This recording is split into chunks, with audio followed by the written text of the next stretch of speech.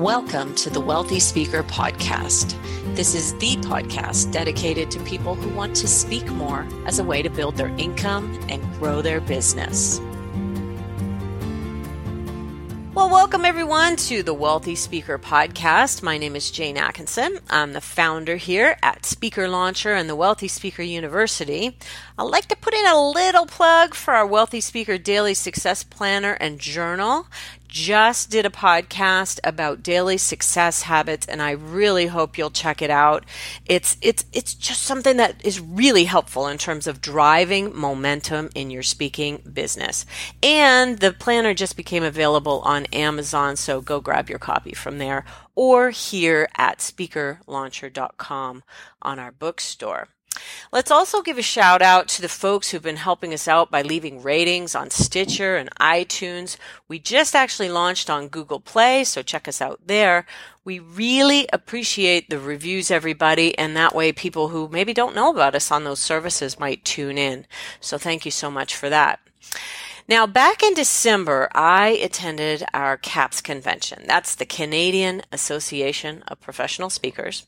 We had a main stage keynote who I had seen speak before, but I knew that I wanted more. And that was the founder of Unmarketing, Scott Stratten. Scott, thanks for being on the show with us today. I'm so thrilled you are here. The pleasure is absolutely all mine. Now, let me give everybody your kind of quote-unquote formal intro. Scott Stratten is the president of Unmarketing. He's one of the leading speakers, authors in the world and when it comes to helping people embrace the age of disruption. He has written 4 best-selling business books and was formerly a music industry marketer, national sales training manager, and a professor, this one's a little weird, at the Stratten College of Business. I'm just seeing you with your tie on, right? He ran one of the most successful viral video agencies in the world for nearly a decade. That's an important point. Before solely focusing on speaking at events for companies like PepsiCo, Adobe, IBM, and Microsoft, when they need help navigating their way through the landscape of business disruption. Now, my favorite line that I saw in Scott's bio was, Scott was put on this earth to remind the world that not all Canadians are passively polite. Yeah, I love it. And as a fellow Canadian, I say, thank you, Scott. Just doing my duty. Yeah. Well, you and I didn't know this, and I haven't told you this, but when you were telling the story of how you kind of fell into this industry through a Les Brown PBS special, we actually have that in common because that's exactly how I fell into the industry, was watching a Les Brown PBS special. Tell us about that.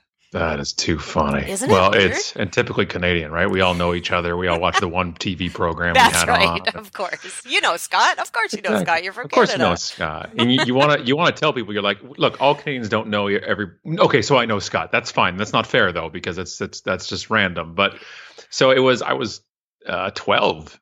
And I was at home just west of Toronto and sitting in the living room. And one of the things back then was, this is, I guess, in 87, was you didn't get up to change a channel because you had to get up to change a channel. So we kind of just left it on whatever was on. It was the WNED Buffalo PBS feed. And it was a pledge drive. And if you donated $37 or whatever it was per month, they would send you a copy of the Les Brown motivational talk on VHS. And then they played it on the show itself. And I was part of it. 2 things. One, I was mesmerized by him. He's, he's one of the best there's ever been on stage.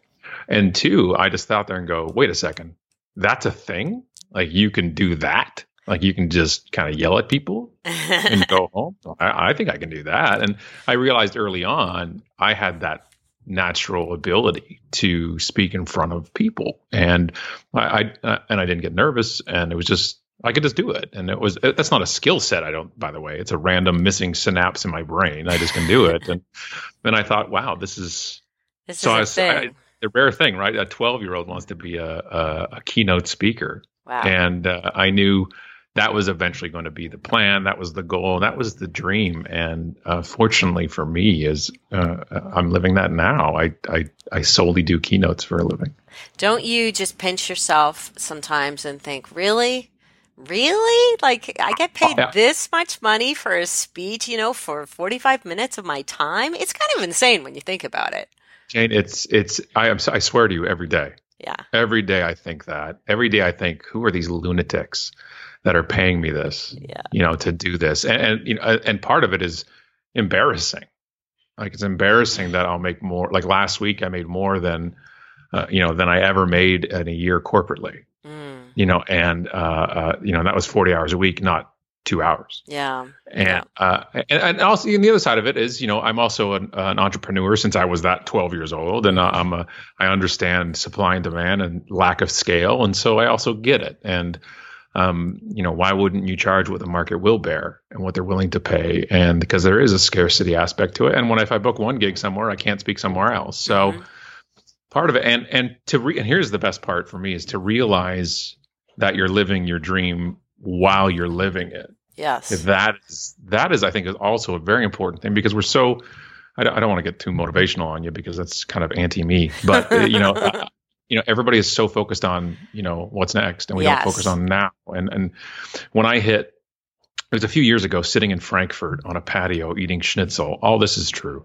Sitting there with my incredible wife Allison and another keynote speaker that was at the event that we were doing. We got paid. Like that should be the end of the story. I got paid to go to Frankfurt, and speak on the other in Germany. And he's a startup guy. He's an entrepreneur, and he we had just hit $1 million in keynote fees that year, and that's kind of one of those kind of vanity golden rungs in the industry. It doesn't mean you're better than somebody else or good or not, but it's a cool number to be at. Hmm. And he kind of goes, "What's next?" And he puts his hand up like it's an upwards trajectory. Like, where's the next step? And I just Right. took his arm and I flattened it. And I said, I just want to stay at this. I have no urge for the next hill to climb. I want to just put it in cruise control and do this for the rest of my life. Wow. And that takes some people aback sometimes because it's always about this constant need for more, or as we call it in business, growth. And to be honest, I don't like to do a lot of work. There's a level of complexity, though. Was it you that Yeah. put up a graphic that talked about, from 1 to 2, there's this level of complexity? Actually, I think it might have been somebody else. Yeah, And it then was. I know what you mean, though. Yeah, once there's you a get huge. once you get over 2, it becomes a whole different set of problems, and then up from there is a whole different set again. I fly around mostly North America, and I speak for 45 minutes to an hour, and then I go home. Why would I ever want to go to that another level? Why would I Right. want, like, everything else sounds like work? Well, And Allison kind of gets cheesed at me when I tell everybody I don't work, and she's like, you work all the time. yeah. And because I'm reading and researching, I'm always in my industry and I just want nobody to know more than I can at this side of the thing. I never want to stop learning because once in my career I did, and that's a great way to stop everything. Mm. And for me, it was looking at it and saying, I just don't want anything to feel like work. I don't want to. Nothing. I don't do anything out of obligation. Well, the odd client call before a gig, sure, that's obligation, and sound checks is a whole other thing. But Right. I don't do anything out of work. And why would I ever? What are we all working towards? Right? Doing what we love and then getting paid for it. I'm there, and I need to be conscious enough to say I am here, and this is awesome. I am here, and this is awesome. And one of the things that I go to Strategic Coach in Toronto, so Dan Sullivan, he talks about the definition of retirement is only doing the things that you love every day. And so, really, that's what you're doing. I've been retired for 7 years. It's a beautiful thing. 7 years of solely keynoting. I've been retired. Like I've been running my own shop here for almost 17 years, and the last 7 years of no consulting, no client work, only keynotes. Yeah. And I am retired. And so many people will probably argue with you about, oh man, you're leaving so much money on the table, blah, blah, blah. And I think that is driven by something else. And if it's what makes you happy, I am all about designing the business that's perfect for you. Yeah. And I think one of the issues that jumps in there, I think some of it is also, because I get it because I can't sell my business. I can't pass this on to our children. Mm-hmm. What happens if something happens physically to me? I can't be on stage. I'm only as good as my throat can go. Mm-hmm. So I understand all those things, but come on, we pull in $1 million a year. Like what? It's not like I'm making 23,000 a year and it's like I'm good. Like that's dangerous. Right, right. You know what I mean? Like we gotta step back for a second and say, look, how much is enough? Where you have that thing of that right that going from 1 to 2 to 2 to 5 to 2, it's just exponentially more.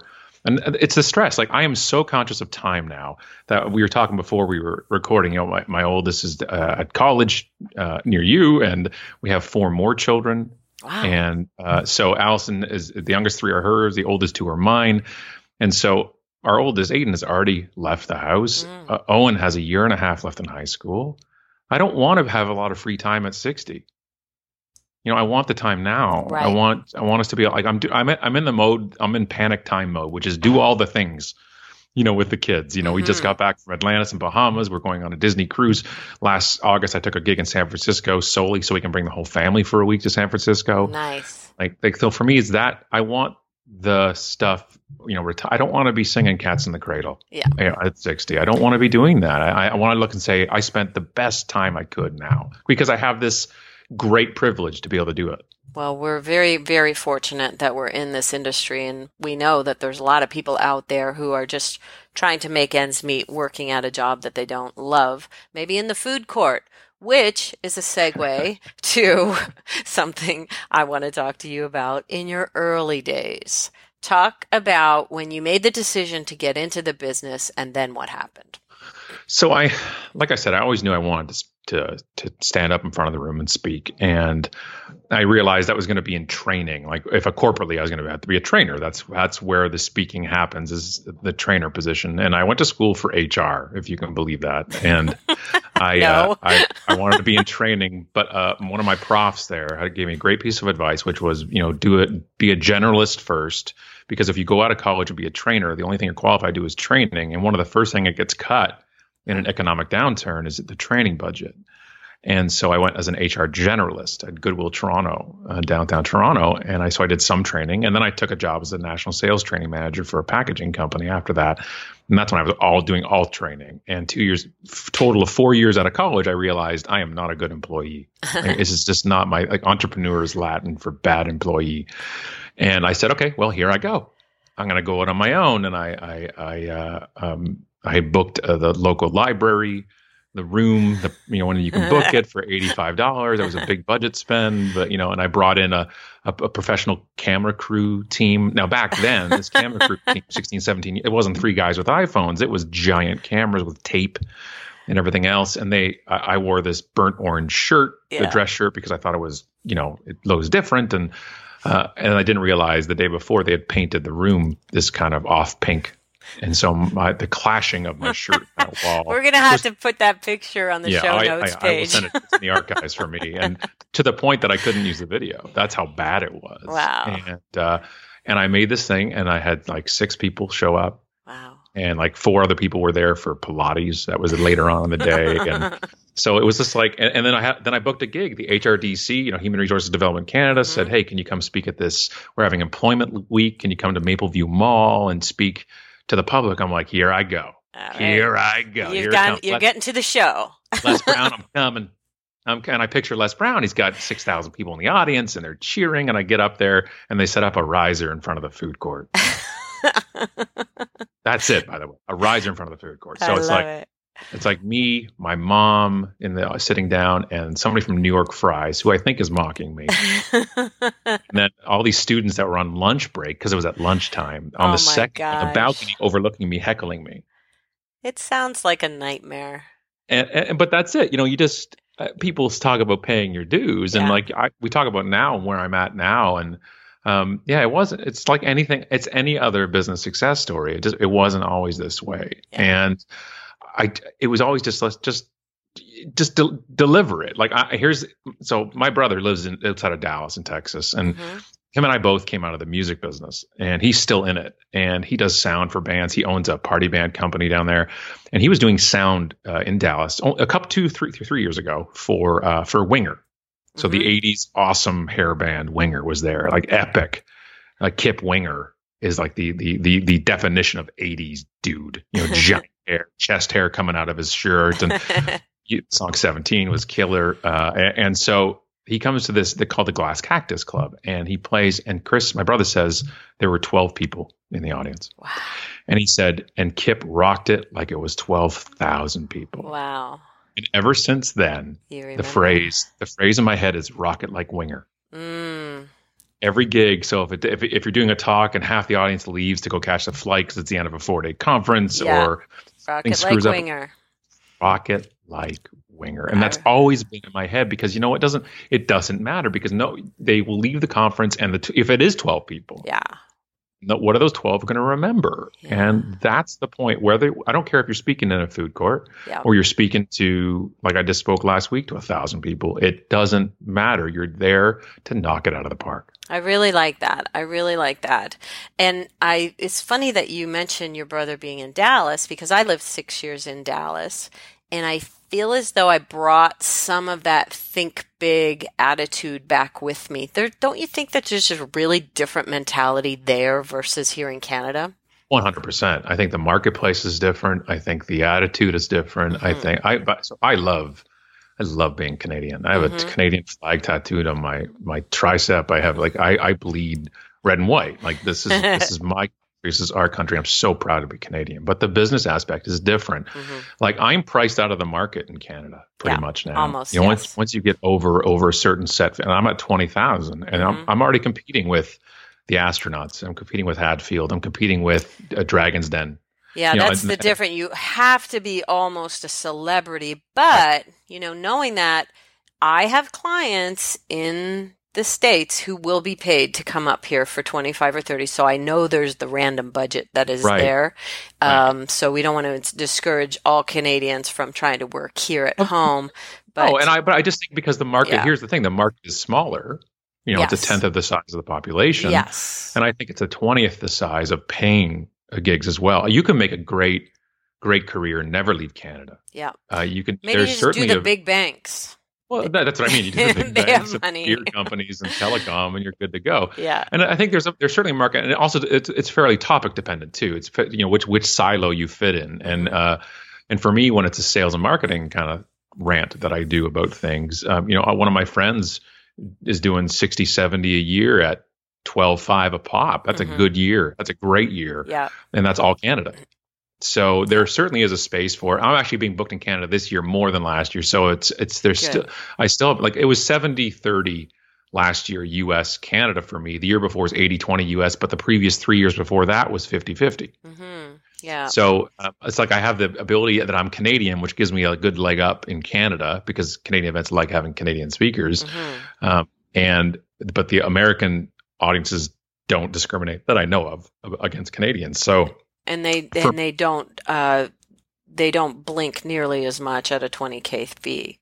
Right. So I still did almost just under 20 here last year. It's still that's pretty much really full fee.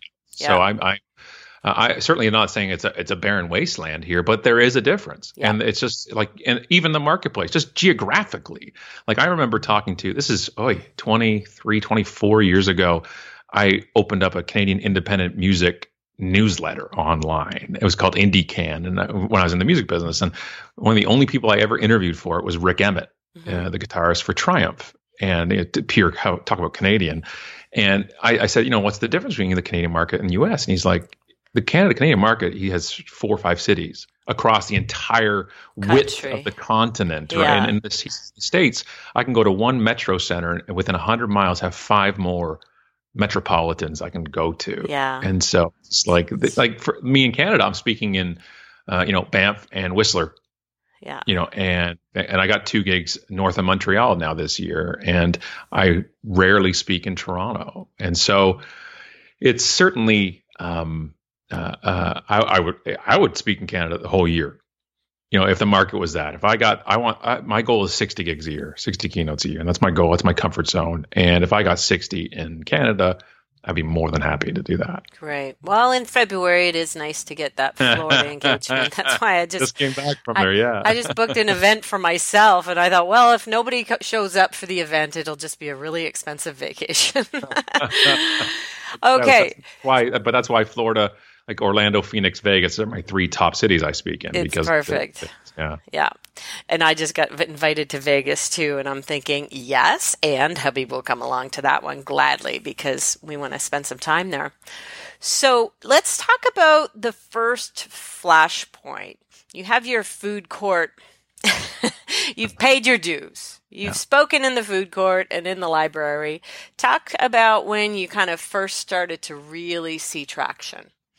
Well, this is, it takes it with some context because this iteration of me speaking the unbranding on all those things in the past 370 keynotes I've done in 7 years. This is like my second life as a speaker because I was originally a speaker in the HR world, in the work-life balance side of things. My site back then, the train wreck library talk in the food court was under the banner of Work Your Life. Oh. It's all about enjoying your work as well as your, outside life. And so that was 17 years ago. And so I got up pretty good. I had a video go viral and this flash slideshow. And it turned out that the video did so well, other speakers wanted it. So anything you saw back in the day online it was like cheesy text and cheesy music with photos that animated in the background, all flash based. The Time movie and the Dash movie and what you did between the year you're born, the year you died, like all those movies you saw online, that most of those were ours.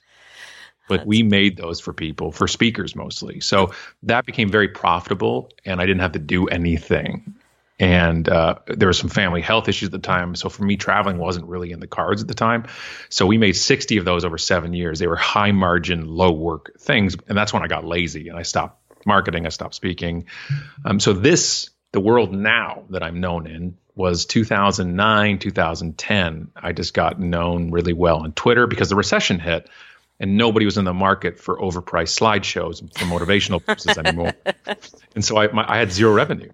And I joined Twitter because I had nothing else to do. Wow. And I've always believed in community. Unmarketing was named because of the ability to connect with people versus market to them.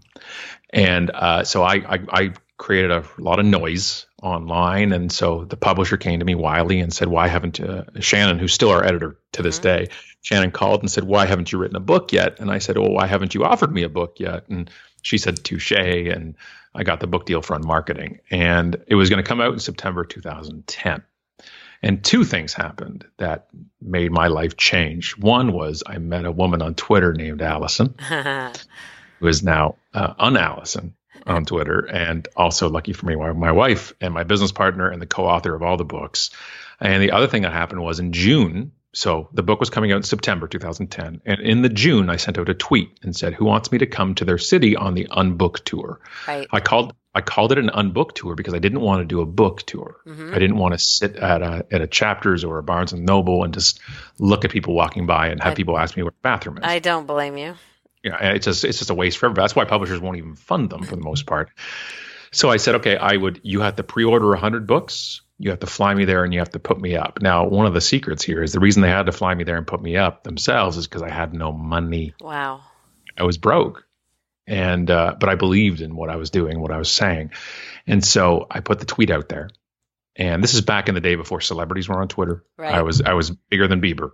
Like I was. You were Twitter before. You were building community long before building community was cool. Correct. Yes, before the term social media even existed at the time.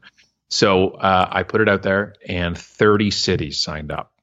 Wow! And I did a 30-city speaking tour. So all the gigs were talks that just happened to have the books there as well. And so I picked 100 books because I knew that was the kind of the point where local associations were comfortable with. They could get 100 members come to their monthly meeting. I did a lot of American Marketing Association chapters, social media club chapters, which were big at the time. But half of those gigs, here's the best part, half of those gigs were run by people who had never run an event in their lives. They just wanted to say, how do we support you? I sent 25,000 tweets before I ever sent that tweet. Wow. So I built, people are like, well, you sent a tweet and you did a book tour. I'm like, yeah, maybe. Or I busted my ass and built a community, and community wants to support each other.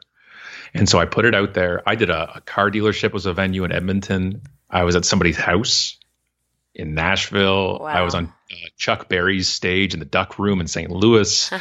And honestly, it was 30 cities over 10 weeks. It nearly killed me. It was just nuts. And no word of a lie, I haven't stopped speaking since that.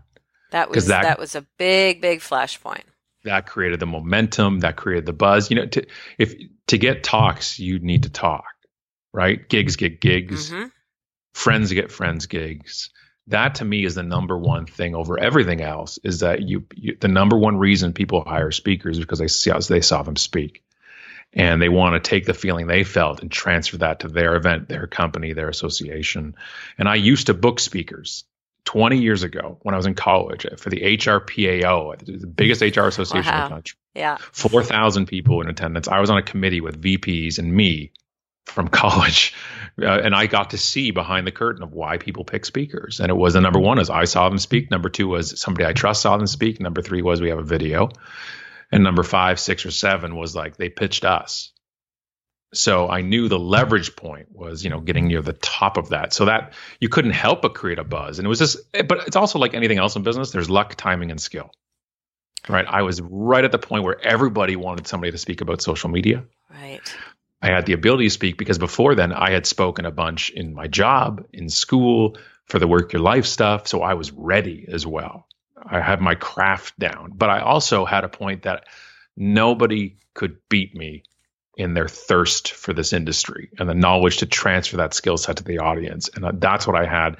If you opened up a Q&A, I could answer any question and have a half intelligent opinion on it. Mm-hmm. And we forget that speaking sometimes, that the knowledge is almost as important as the craft, that you need to have the expertise in the subject. We talk a lot about being an expert first and a speaker second. 100%. Because, and especially in your positioning and your marketing, your website doesn't say, come hire me, I'm a speaker. It says, here's the knowledge I bring to the table. And then one of your options over here is that you can book me for a keynote. And I think that's been an adjustment, and it's still an adjustment in the industry. We're not quite there yet. You were a social media pioneer, and that's how you started speaking. So that was your first, were the majority of your talks around that at first? 100%. So it was like the speaking tour was a proof of concept of the book. Right. Like the whole, I was talking to a friend of mine before I did it. And he's like, well, it's going to show if it works or not, because my whole book was about community, and the community then supported it, and that's where you realize, I just saw some pictures in my time hop yesterday of the tour. You're just like, oh, I was such a baby, I didn't know what was coming. But it was true. And people, you show up at these events and people walk up like they know you, because they do virtually. Yes. And that was the point, I knew that speaking is all I wanted to do, but I couldn't come into saying we're hiring a speaker. These people bring in experts, but you also have to keep your pulse of the industry too, because if you look at my talks now, nothing mentions social media. Right. Because that's no longer the keynote topic people are going after. And that's no longer my passion. My passion is disruption. Exactly. Disruption, consumers. And I've always been a consumer advocate. I just focus on sometimes the channels they go through. Right. But most people aren't hiring the Twitter keynote now, which also brings it to be careful of picking your topic, especially if you're trying to do keynotes. Picking your topic based on a platform is dangerous. Right. I don't, just ask anybody who was a Google Plus keynote. Right. It's not going as well as it could. But if your keynote is about communicating well, leading through the digital world or whatever that is, then you can adapt it to whatever the latest hottest thing is. Plug it in. I was getting in very, very dangerous waters where I was the Twitter guy, and I had to shift that. Yeah, that I could see. Remove it from it, and that was important. So you've really gone down the road of this unmarketing. Let's put in a plug for the book here for a second.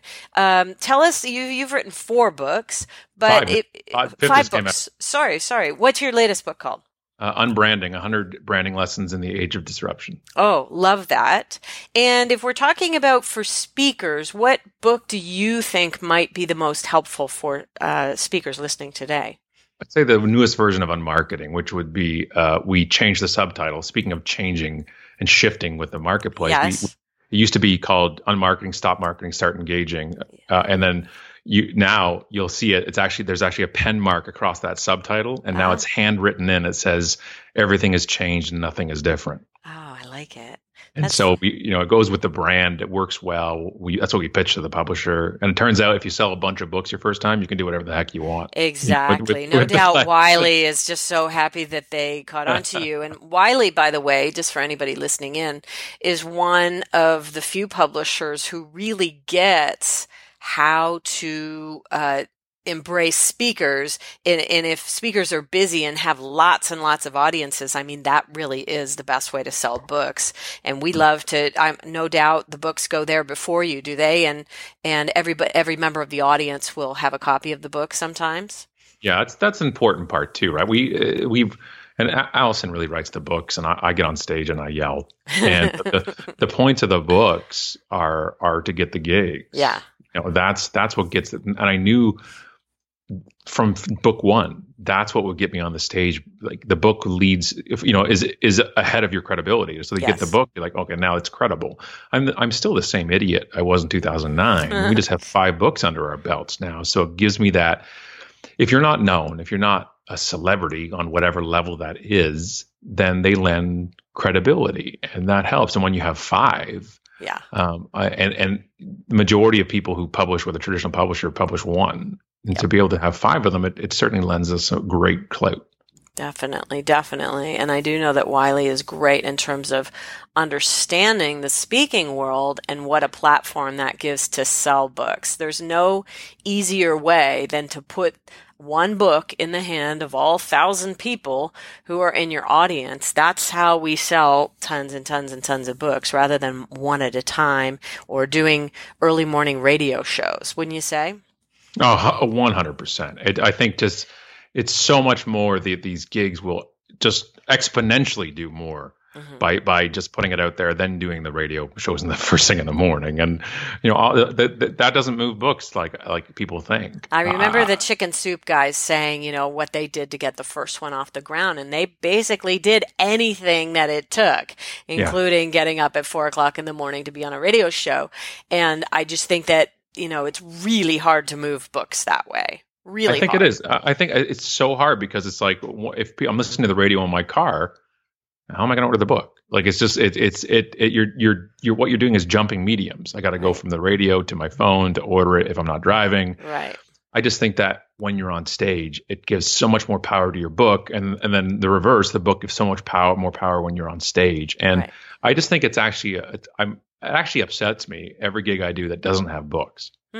They don't that they don't buy them up front for the whole audience. Yeah. Nice. Yeah. And most of the time they don't now because they pay the keynote fee. And some speakers throw in books with it. And I think if you're self-published, that's much more viable thought. Right. Because you get for much. You're making $1 a book, right? So there's not a lot of incentive there. On a good day, I'm making $1 a book. Yeah.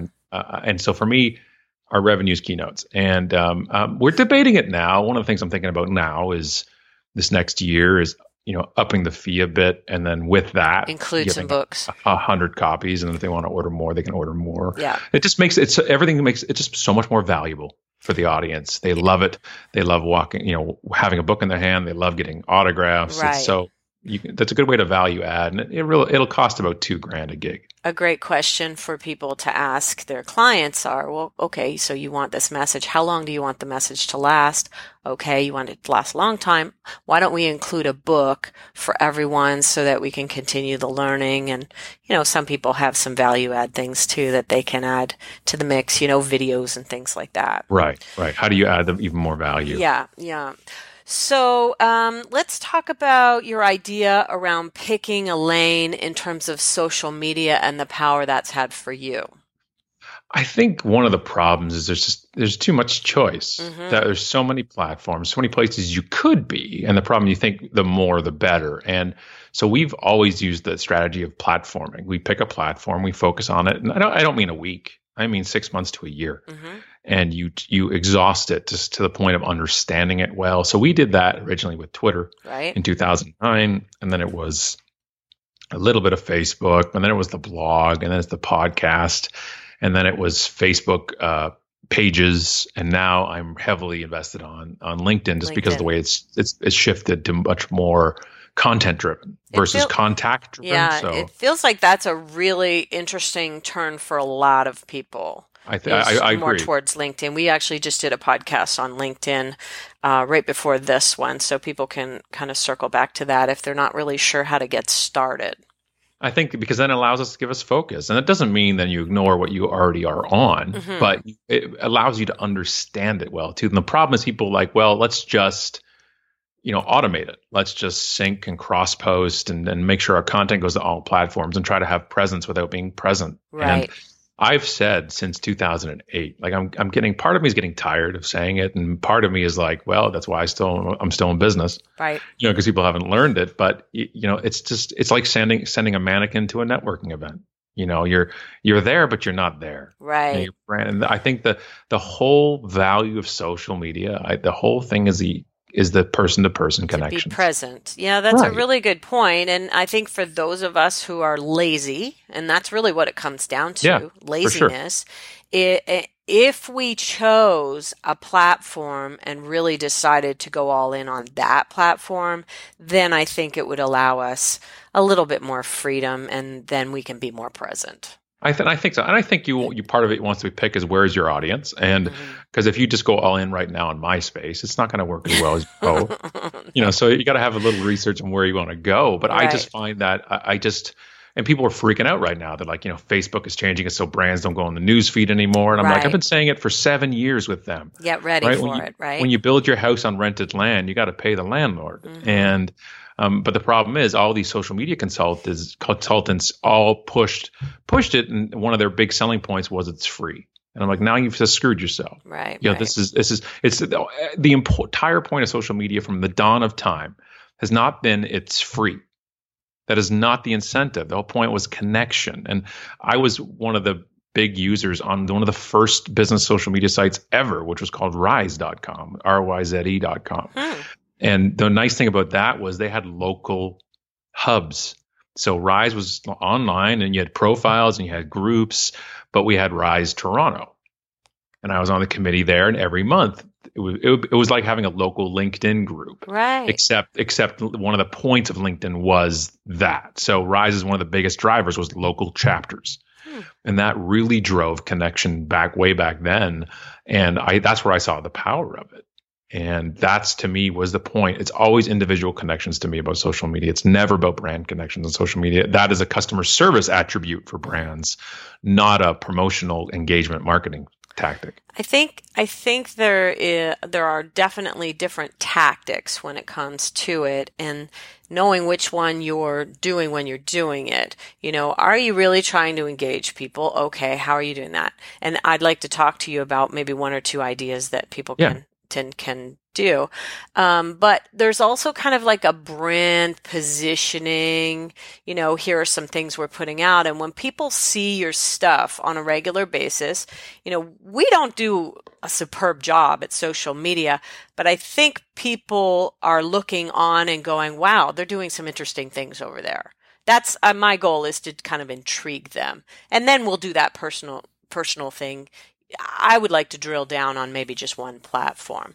What's kind of one thing you can do to engage? Well, I see a lot of these questions that are completely unrelated to anything, I think. So tell me about that. I despise it. Because it's a tactic, and it's a tactic that they say, look, it kicks in the EdgeRank algorithm on Facebook or the LinkedIn algorithm where you ask an open-ended question. And I swear, people do it. They're like, well, what is better, chocolate or vanilla? And just like, and then I get all these comments, and they're like, hey, it works. I'm like, no, you're killing kittens here. Like it's just, there's no, it's so dishonest. It's so, to me, unethical that you're just asking for questions for the sake of using them for an algorithm. It hurts my soul. I would suspect, just in all, I'll have to defend some people who might be listening in, is that they don't really realize why they're doing it. They're doing it because somebody else said you should do it. Here's the thing. I have said since book one, since tweet one, since talk one, is my beef is with the professionals, the ones that teach this stuff to others. Okay. So the people who have done it, the people who hashtag spam something, the people who cross post all these things, My job is because that's what they've been told. Mm-hmm. And people keep for years they've said, why do you focus on the negative? Why do you focus on the negative? This is because if I don't point out the bad, people will think it's good. Okay, so just so everybody knows, we're not trying to smack anybody's hand here, or and kittens really won't die, Scott. I know you like to say that, but if you ask a question with no want or care of the answer, what other way can I describe it? Yeah, I agree with you on that. I really look at those questions and I think, okay, who's engaging with you? Is it actually your client, or is it a bunch of other speakers, or I just don't even get the point at all. And if you ask a question and you read the answers and want them, then ask a question every day. It's about the authenticity of stuff. Ask a good question every day. Right. Something relatable to your world. If you go look at the Unmarketing Facebook page and look what we post up there and look at the questions we ask there. We ask questions like, we're doing our own podcast recording tomorrow. Who has a question? And people ask, and then we answer them on the show. Nice. We put something else up. Like we use our social media imprint as a catalyst for conversation. That's what makes it work for us. That's why we have a 70% reach on almost every single post we put out there on Facebook, because we put out stuff with a purpose, not because it works or it's recycled or it went viral. And there's tweaks you can do. If you do a video clip, and us being, speakers listening right now, one of the most powerful things is a video of you talking, obviously, then you can use tactics. Maybe it's going to be the letterboxing of a video with a compelling headline. Great. Just make sure the headline matches the content. I have no problem with best practices. Our lives, part of best practices is what Alice and I say about stuff. People base their marketing on what we say to them. So we make a living off best practices. Yeah. The problem is the authenticity of stuff. And I want you to ask as many questions as you want if you want the answer. I want you to post as many dank memes as you want to on your site because you think they're hilarious. But the day we do them to not connect with those we're connected with, then I start questioning the point. And now look at Twitter. Look at the lack of engagement on the platform as an entirety nowadays, where if you go, I log in, I see just a whole bunch of automated noise. And we made the noise. We all made the noise. Yeah. And this has been the problem. And I don't want that to happen. That's why I culled my Facebook friend list from 4,000 down to 1,400 individually, one at a time. Maybe that's the ticket, because I can't figure out how to get through the noise anymore. Yeah. And I think that you got to pick the place. So Twitter, I've given up taking the noise away. Okay. I talk about it on marketing, where I made the huge mistake when I initially went on there and went gangbusters was I automatically followed everybody back. Right. It was a courtesy. I thought it was a kindness. The Canadian was coming out in me. And, whoops. And all it did was it created noise. And all social media, well, no, really, all business runs off of relevancy. If I don't know why I'm going somewhere, I stop going. If I log into Facebook and see nothing that's relevant to me, nothing that's interesting, you will not come back. Come back. Yeah. And we're getting there. Let me ask you this. Photos and videos. Instagram, Facebook Live. To me, it seems as though those are good places for speakers to live. What are your thoughts on that? 100%. I think if our skill set is there, then we should be there. Just the fact that only understand, though, that they're just tools, they're just platforms, and the content has to be compelling. That a video is just a video. It doesn't mean it's going to work. Okay. And I've seen a lot of video is hard to do. We have an advantage as speakers that we already like to speak, and that puts us above skill set wise than most of the world. Most people don't want to be on camera. Most people don't want to be on stage. It's one of the reasons why I can do this for a living. So understanding that just because it's done on your phone doesn't mean it's amateur. Everything you put out there is your brand. So if your phone is at a bad angle with bad lighting and sound isn't working well, that's you. That's your brand. It's not a polished sizzle reel. It's you doing a Facebook Live. Just have a purpose to it. Why are you doing it? Why do you want to do it? And it's hard. The live videos are hard to do. You're going to read the comments and the hearts flying across the screen. It's an ADD nightmare. It's not good for someone who has a hard time holding a thought at age 53 years old. Exactly. That's really difficult. So I've resisted anything that has too much interaction like that, just because I'm really, I have, it's all I can do just to remember at the end of the sentence what I started out wanting to say. Okay, that's good. I feel as though, what do you think is the next big thing? I'm going to give you the answer I've been given for 6 years now. That I'll give you some thoughts on it, but I just think that we need to be better at now. Okay. We need to be better at 2007. We've had these tools. We need to get better at blogging. It's just so, because we're so jumping to the next, right, that we forget the majority of meeting planners, the majority of executives who would hire speakers are still trying to figure out Bookface. They're still trying to figure out ChapSnap. Neither things exist. They're not necessarily doing these things. I don't want to figure out how to be an augmented reality Tupac at a conference and keynote from my living room. That's not my thing. That's not to me. Augmented reality is so far off being anything on a consumer level that I wouldn't even have a second thought. And this is my world, by the way. Yeah. I am digital tech, that type of stuff. I have used it all. I go to CES. I talk about these things on stage, and I'm just like, let it go. That's not what we need to be focusing on right now. I think podcasts are on a great uptick. You think they'll still keep growing and growing? There's lots of room, don't you think? Huge amount of room. Yeah. I think there's a huge amount of room for them. I think the term podcasting might be prohibitive to some part of the audience, because the audience who we want to get to eventually is the one who understands TV shows, and radio. And sometimes the term podcast is so foreign to people. They're like, I don't do that. Like it's some kind of verb. Like it's just like, I don't do podcast. And that's actually one of the troubles we have with our show, because it's called The Unpodcast. It's a business show for the fed up. We film it and we have an audio. But I asked some people at events, I'm like, well, do you listen to the show? They're like, we don't know what a podcast is. And I'm like, do you watch TV? They're like, yeah. I'm like, it's just online. It's just on demand. The only difference between a podcast and a radio show is it's not live.